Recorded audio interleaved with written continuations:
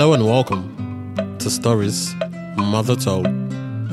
Today's story is from the beautiful country of Nigeria.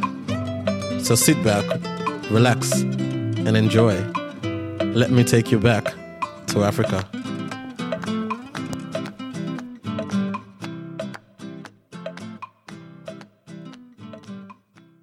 Today's story is titled, Why the Sun and the Moon Live in the Sky.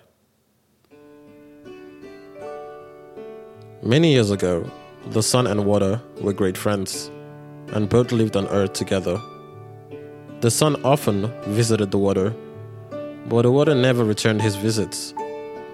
One day, the sun asked the water, "Why is it that you have never come to my house?" The water replied, "Your house is not big enough. If I came with my people, we would drive you out." He then said, "If you wish me to visit you, you must build a very large compound. But I warn you that it would have to be a tremendous place, as my people are very numerous and we take up a lot of room." The sun promised to build a very big compound, and soon afterwards, he returned home to his wife, the moon, who greeted him with a broad smile when she opened the door. The sun told the moon what he had promised the water, and the next day, he started building a huge compound in which to entertain his friend.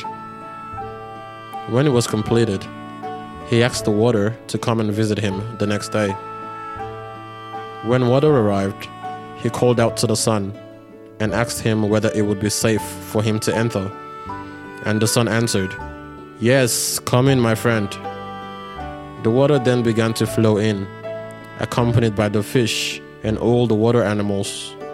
Very soon, the water was knee-deep, so he asked the sun if it was still safe, and the sun again said, "Yes." So more water came in.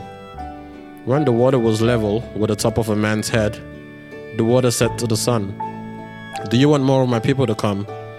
And the sun and moon both answered, "Yes," not knowing any better.